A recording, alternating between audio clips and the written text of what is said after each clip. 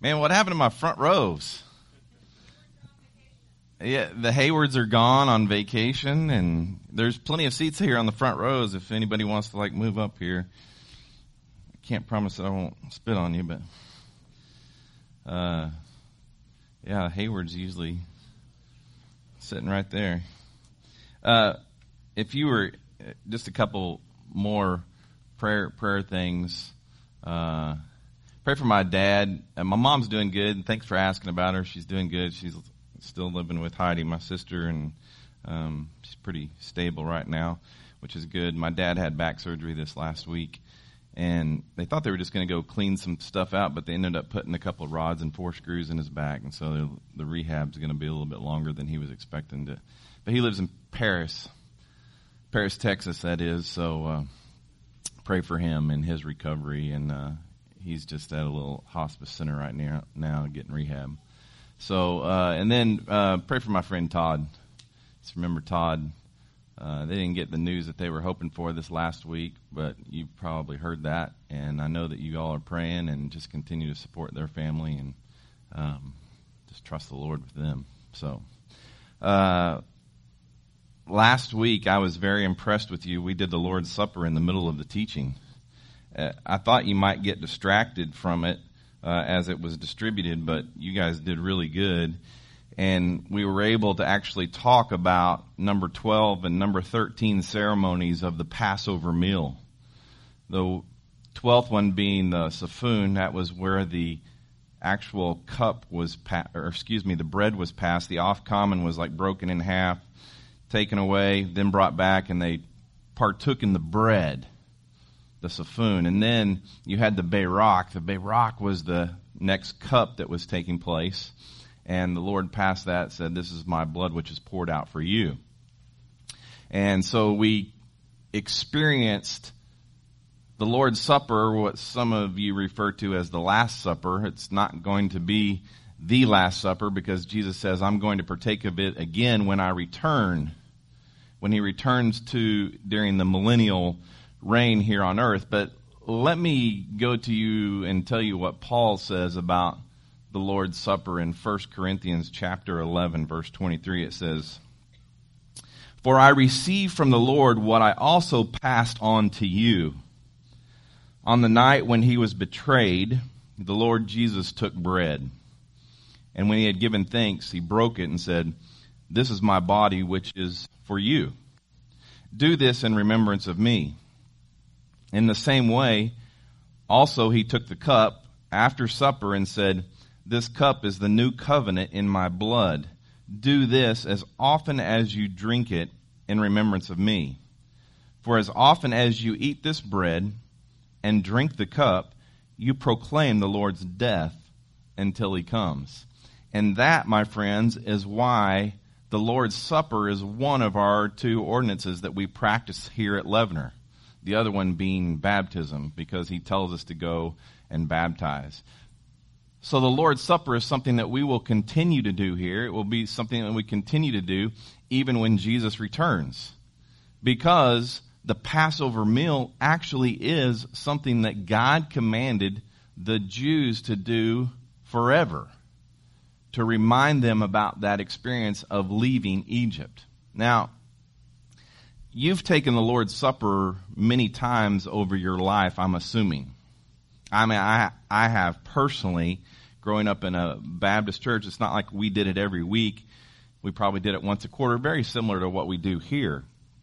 But in the taking of those elements, I think that it's really, really easy for us to take that juice, wine, whatever it is, and understand that is God, that is Jesus' blood poured out for us, right? His blood poured out for us, and it does what? It does what? Jesus' blood does what? What? I can't hear. Cleanse, forgive. It forgives us of our sins. That's real easy to understand. But what about the bread? The bread. I've come to learn more recently in my life, I I've always treasured the drinking of the juice, which was second. You always remember that you wash down the bread with the cup, so it's always second. Just remember that. It was always easy to do the juice, but now the bread seems like it's more important to me than the juice. And here's why. I want to take you to a passage in Romans chapter 7, the first 4 verses there. And I want you to look at this because this is huge, why the bread is important in the Passover. It says this in Romans 7:1. Don't get lost in this. I'll try to help you through it. Since I'm speaking to those who know the law, brothers and sisters, don't you know that the law rules over someone as long as he lives? For example, a married woman is legally bound to her husband while he lives. But if her husband dies, she's released from the law regarding the husband. This is not a teaching about divorce or anything like this. He is using this as an illustration and a story. He says, so then if she is married to another man while her husband is living, she will be called an adulteress. But if her husband dies, she's free from that law. Then if she is married to another man, she is not an adulteress. Therefore, based upon what you understand about the relationship between a husband and a wife, and the wife being a widow and being able to remarry, therefore, based upon what you understand, my brothers and sisters, you also were put to death in relation to the law through the body of Christ, so that you may belong to another. He just said that you were put to death. When were you put to death? The moment you believe that Jesus was the Son of God and was the Savior, you, Galatians 2:20 says, I have been crucified with Christ. I no longer live, but Christ lives in me. Did you hear that? The moment that I believed, I was crucified with Christ, just like you. We were crucified. And Paul's sitting here saying in Romans chapter 7, verse 4, you also were put to death in relation to the law through the body of Christ, so that you may belong to another. You belong to him who is raised from the dead, in order that we may bear fruit for God. Now let me really break this down for you. You were born with what kind of a nature? Good. You were born with a sinful nature. Who did you inherit that from? Adam. We were created really in the image of Adam. We were created with a sinful nature. No one taught us how to sin. It was just natural for us to sin. Now here's what you have to understand that I believe most, I'm saying this pastorally speaking, most Christians probably don't understand this right here. What separated you from God? Was it your sin, or was it your sinful nature? Was it your sin, or was it your sinful nature? I believe that most Christians believe the first time that they sin, it's what separated them from God. That's not true. The thing that separated you from God was your sinful nature. The moment you are born with a sinful nature, you're separated, and you inherited that from Adam. There was nothing that you could do about it. For all have sinned and fallen short of the glory of God. Everyone in this room was born with a sinful nature and separated from God. And because of that, you grew up having to understand the law. You grew up having to understand the law. And And Paul's sitting here saying, some of you were like Jews, you were like married to the law, capital L, that being the law of Moses that was given to the Jews. So you are raised up underneath the law. But the moment you died, you're no longer under the law. Because now you have been set free so that you can marry another. That being the new covenant. That being that Jesus Christ would come and he would send his Spirit and he would move inside of you and you would do just as Luke said, you would walk by the Spirit. He died. He gave up his body for you so that you also could die to the law and have life in Christ. Take this bread. This is my body broken for you. Yeah, the cup forgives sin, but that sinful nature has to be dealt with first. That bread comes first. Let's deal with the sinful nature first. And then we'll take care of the forgiveness of all the sin. It's the sinful nature that separates us from God.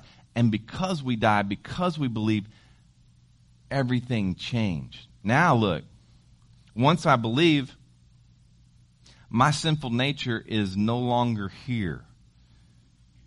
We use the word eradicated, totally moved. It's gone. It's not around. I have a new nature.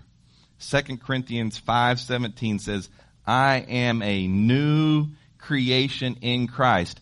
Old things have passed away. Something passed away when I died on the cross, right? Explain what that is. What passed away? It had to be my sinful nature.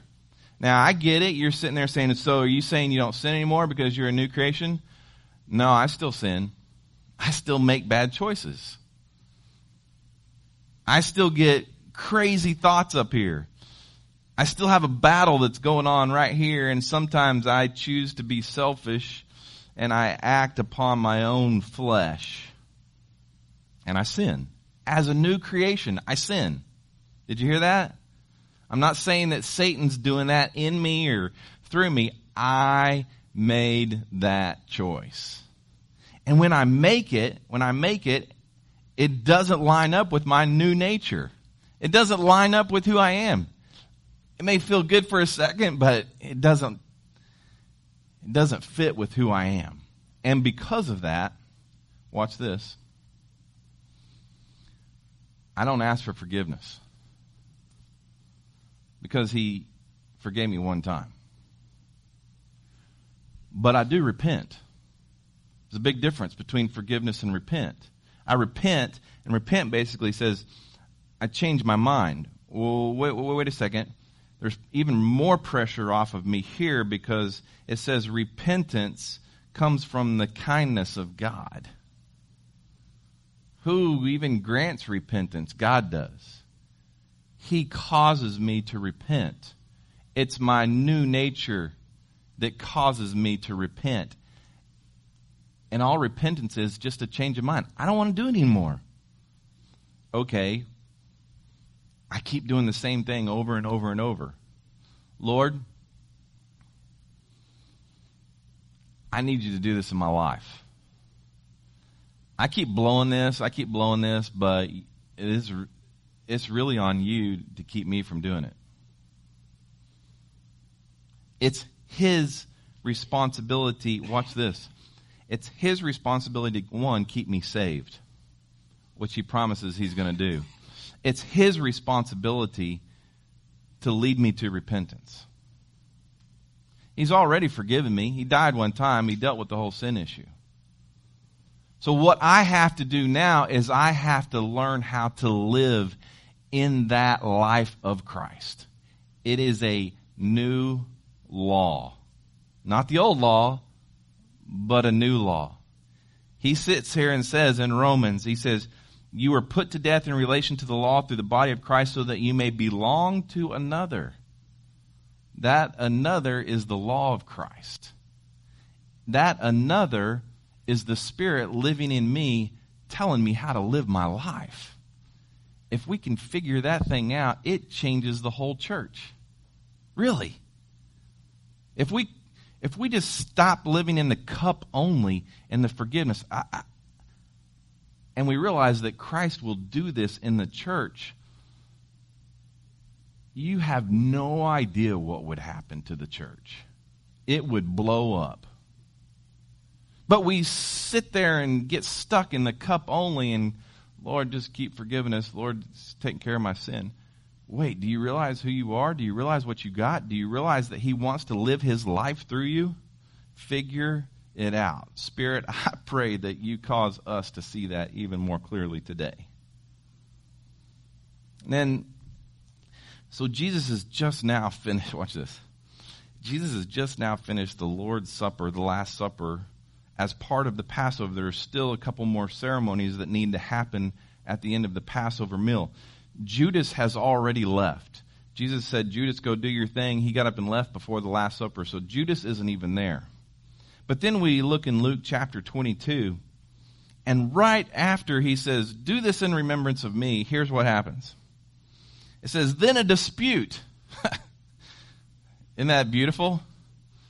I mean, that's the way it happens, right? You have a beautiful moment in here, and then you go outside, and all of a sudden it just hits the fan. This is what happened here. Then a dispute also arose among them about who should be considered the greatest. They just had the Lord's Supper, and they're sitting there like, which one of us is like going to be number one to Jesus? It says, but he said to them, the kings of the Gentiles lord it over them, and those who have authority over them have themselves called benefactors. It is not to be like that among you. In other words, he just said, stop. Stop what you're doing. He says, on the contrary, whoever is greatest among you should become like the youngest, and whoever leads like the one serving. For who is greater, the one at the table or the one serving? Isn't it the one at the table? But I am among you as the one who serves. He just sat there and said, you're asking who's the greatest at the table? Really, you're going to like question whether or not you guys are the greatest at the table? The ones laying here being served, or actually the one serving? Remember, Jesus is the one that washed their feet. Jesus is the one that literally served them the meal. He says, but I am among you as the one who serves. You are those who stood by me in my trials. I bestow on you a kingdom just as my Father bestowed one on me, so that you may eat and drink at my table in my kingdom, and you will sit on thrones judging the 12 tribes of Israel. Now here's what happened. They're sitting there arguing about how do we become the greatest, and Jesus is basically saying to them, stop it. I have modeled for you about service. I have asked you to be one of my 12. Understanding that you are going to suffer greatly. He's told them all along, you will suffer in my name. But watch this. If Judaism teaches, the theology is the more that you can attain wealth-wise, monetarily, things like the Pharisees, they were always about collecting things because it's what got them to heaven. And Jesus is saying to these 12, forget that. Quit trying to collect things. Look, you don't have a place to lay your head. If you follow me, you're going to suffer. He's literally telling them to change his theology. You remember the traveling salesman right before the cross? He comes and says, what do I have to do to get to heaven? Jesus says, obey the law. And he goes, well, I've done that my whole life. Yeah, whatever. And then Jesus says, go sell everything you've got. Jesus is literally asking this man to change his theology. to change the way that he's been raised, to change the way that he's thinking. And it's the same thing that he's doing to these 12 disciples. And he's saying this, he promises them this. He's like, look, it's going to get bad. And you're going to serve. But in the end, I'm coming back. I'm coming back. You're going to walk through this mystery kingdom called the church. Acts chapter 2, the Holy Spirit comes and some crazy things are going to be happening. And literally, they're going to die a martyr's death. All of them died a martyr's death except for John. But when I come back during my reign here on earth, which hasn't happened yet, Jesus is going to reign 1,000 years. Look it up, Revelation 20. He's sitting here saying to these disciples, each one of you will sit on thrones judging the 12 tribes of Israel. You guys are going to be like sitting pretty come millennial kingdom. It's going to be rough beforehand, but when I come back with all the church, you guys, you 12, got you covered. Quit arguing amongst yourself. Just stop it. And then we jump to John chapter 13. Remember, we're taking the Gospels, sewing them together, sequential order, chronological order. Chapter 13, verse 31, it says, when he had left, who's he? Judas. When he had left, Jesus said, now the Son of Man is glorified, and God is glorified in him.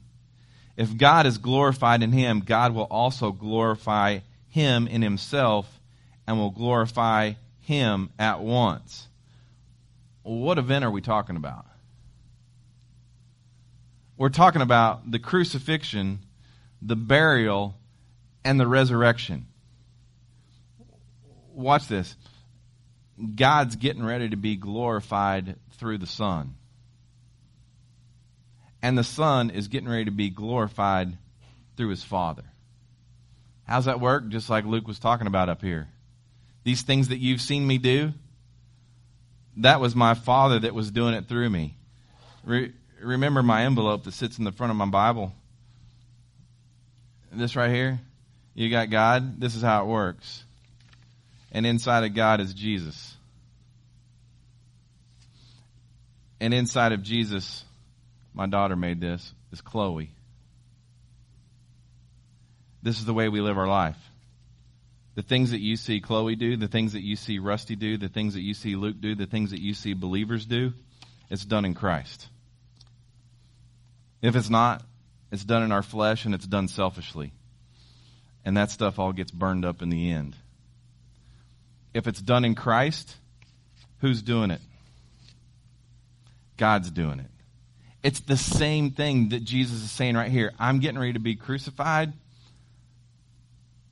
but my Father is going to be glorified through it. I'm going to be glorified through my Father. The crucifixion, the burial, and the resurrection. And he says, children. He calls the disciples children. It's awesome. Children, I am with you just a little while longer.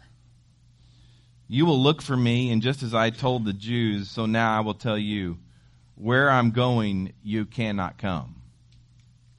They couldn't go to the cross. Oh, look, they're eventually going to die, and they're eventually going to be where Jesus is. But what Jesus is saying right now is, you can't take this on, what I'm getting ready to do. Me and the Father, we've already talked. I'm doing this for you. He says, here we go. I give you a new command. I give you a new command. Wait. We had the law, right? The 10 Commandments and everything else. Who is the only person that lived the law out perfectly? Jesus. Jesus had to do that so he could be the perfect sacrifice on the cross. Jesus got up on the cross, he was crucified, and he died for us, and he died for the law, just as we read in Romans chapter 7. But right before he dies, he says, I'm giving you a new commandment. Forget all that law stuff, but I'm giving you a new commandment. Why in the world would he do that? Why in the world would he do that? Well, let's read the commandment. He says, love one another, just as I have loved you. You are also to love one another. By this, everyone will know that you are my disciples if you love one another. Now, here's the issue. Is we have a problem loving one another. Right? I mean, seriously. I just took 36 campers and 18 adults to camp. Some of them are easy to love. Some of them were not. Right? I mean, you get it, right? Everybody's going, was he talking about me?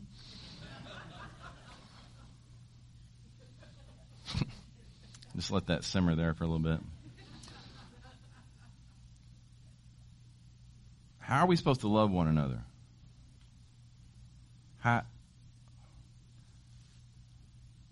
It's not possible for me to love everybody the same.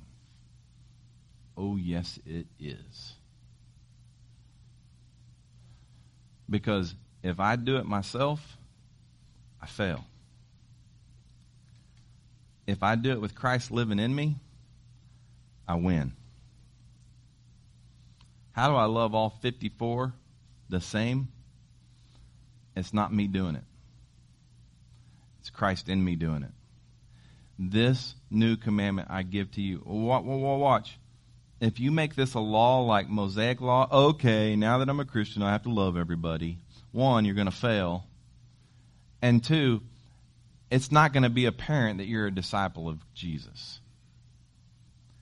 If you literally let Jesus work through your life and you learn how to love even those who are unlovable, then everybody goes, wow, there's something different about that person. They must be a disciple of Jesus Christ. So you can live your life trying to work the law, or you can live your life in Christ and let him do it through you, and it's two totally different perspectives. You see that? I always taught, go love, go love. You have to love. That's your duty. That's your responsibility as a Christian. You have to love everybody. Phooey on that. Doesn't work. The only way it works, love Jesus, and he'll teach me and cause me and love others through me. That's the way it works. It's the way it works. I also think, too, they're sitting there at the Last Supper. They're sitting there at the Last Supper, and their Savior, their Messiah, their friend, their mentor is getting ready to go to the cross and die. It's a whole lot easier to love one another at the point of crisis. Like Beth Speckman's father just died this week. It's easy for that family to come together and to love one another at the point of crisis. Todd got some pretty crappy news this week. It's easy to come around and love on the Dolbear family. I think what he's telling them right here is, guys, if you depend on me, that's the only way it works. If it's about you and your situation, probably not going to work. And then the last thing I want to cover today is this. Is Jesus begins to predict this is where Peter's going to deny Christ. I take the three passages of Scripture out of Matthew, John, and Luke and kind of tie them together here. He says in Matthew 26, verse 31, he says, "Then Jesus said to them, 'Tonight all of you will fall away because of me, for it is written.'" It is written in prophecy, actually in Zechariah chapter 13, verse 7, it says, and Jesus says this, he's quoting Zechariah the prophet. He says, "I will strike the shepherd, and the sheep of the flock will be scattered." In other words, Jesus is going to come and be arrested, and all the disciples are going to run. That's prophecy. And it happened. Just one of the many things that happened based upon what we read in the Old Testament. Verse 32, it says, "But after I have risen, I will go ahead of you to Galilee." Now, if you're one of those disciple boys, you're sitting there like saying, you just heard him quote Zechariah, which they already knew. And he says, all of y'all are going to like leave me, and you're going to like, and every one of them are going, "There's no way, I'm not leaving you." And they never heard the second part. Like if you're totally, you know what I'm saying, when you hear something, you do that in this message all along. you get focused on one thing, but Jesus sat there and said to them, "But after I have risen, I will go ahead of you to Galilee." In other words, I'm going to see you in Galilee. Well, it took them a whole week to figure out that Jesus told them to go to Galilee after he died. They totally missed that thing. They were so distracted with the accusation that Jesus made about their behavior, they didn't hear the instruction to go to Galilee. And then, of course, Peter told them, "Even if everyone falls away because of you, I will never fall away." There's Peter again. There's that spirit. Get out of the boat. I trust Jesus. I can walk on water. He's the man. And Jesus said to him, directly to Peter, he had to like look him in the eye and say, "Truly, I tell you," his heart had to have been broken because he knew what was coming. He says, "Tonight, before the rooster crows, you will deny me 3 times. I look at John 13:36. It says, "Lord," Simon Peter said to him, "where are you going?" Jesus answered, "Where I'm going, you cannot follow me now, but you will follow later." Peter, in other words, you're going to deny me, but I know that you're going to come back and you're going to follow me. And you know the beautiful thing about that was? Who was the first person that Jesus showed up to, first disciple that Jesus showed up to when he was raised from the dead? Peter. That's the first person that he went to. He's like, "You're not going to follow me right now. You're going to like deny me. You're going to leave me, but you'll be back. I know it. It's all good." He says, "Lord," Peter asks, "why can't I follow you now? I will lay down my life for you." I jump to Luke 22, verse 31. It says, "Simon, Simon." This is Jesus talking to Peter. "Simon, Simon, look out. Be careful. Satan has asked to sift you like wheat. He wants to destroy you of all people, Peter. He wants to destroy you."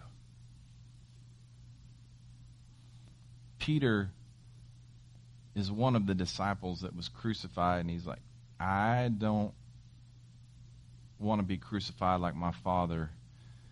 And they crucified him upside down. Jesus is saying, "Peter, it's going to be a battle. And he's coming for you. I know you love me, but you keep your head up. You watch. Because it's coming." He says, "But I have prayed for you that your faith may not fail. And you, when you have turned back, strengthen your brothers."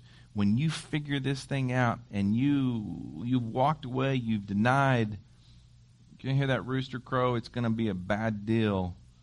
You're going to go back to your brothers. And I've already told you back at the mountain that you've been given the keys to the church.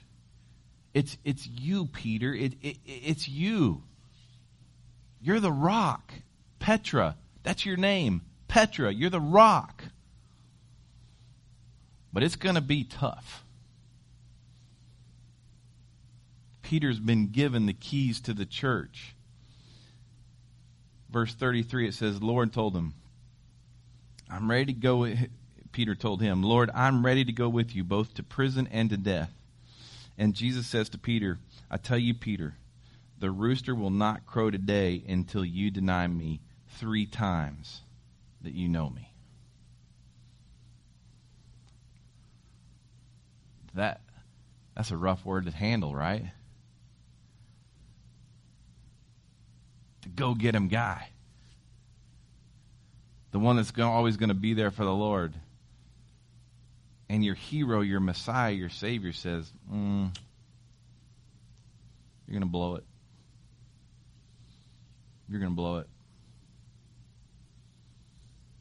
You're going to bail on me. But I have confidence in you that you'll come back around. And you're going to lead a mighty, mighty church. It's going to happen through you. You're the one that's going to take this message right here, not only to the Jews, but you're going to take it to the Gentiles. You're going to be the first one. Even though Paul's like the main Gentile, you're going to be the first one, Peter. I'm going to do it through you. Jesus said, you may give up on me momentarily, but I'll never give up on you. I believe in you. I trust you. I trust you. I trust you. Father, I pray that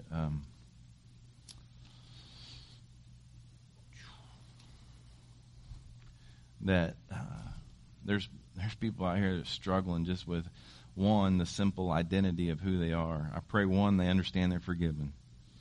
2, that you've come to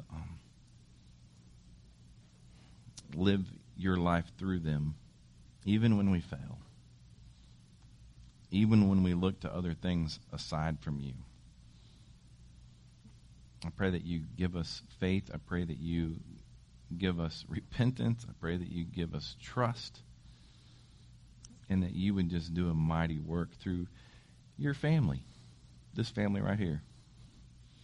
Let us be encouraged. Let us love one another so it's apparent that we are your disciples. And I pray these things in Jesus' name. Amen.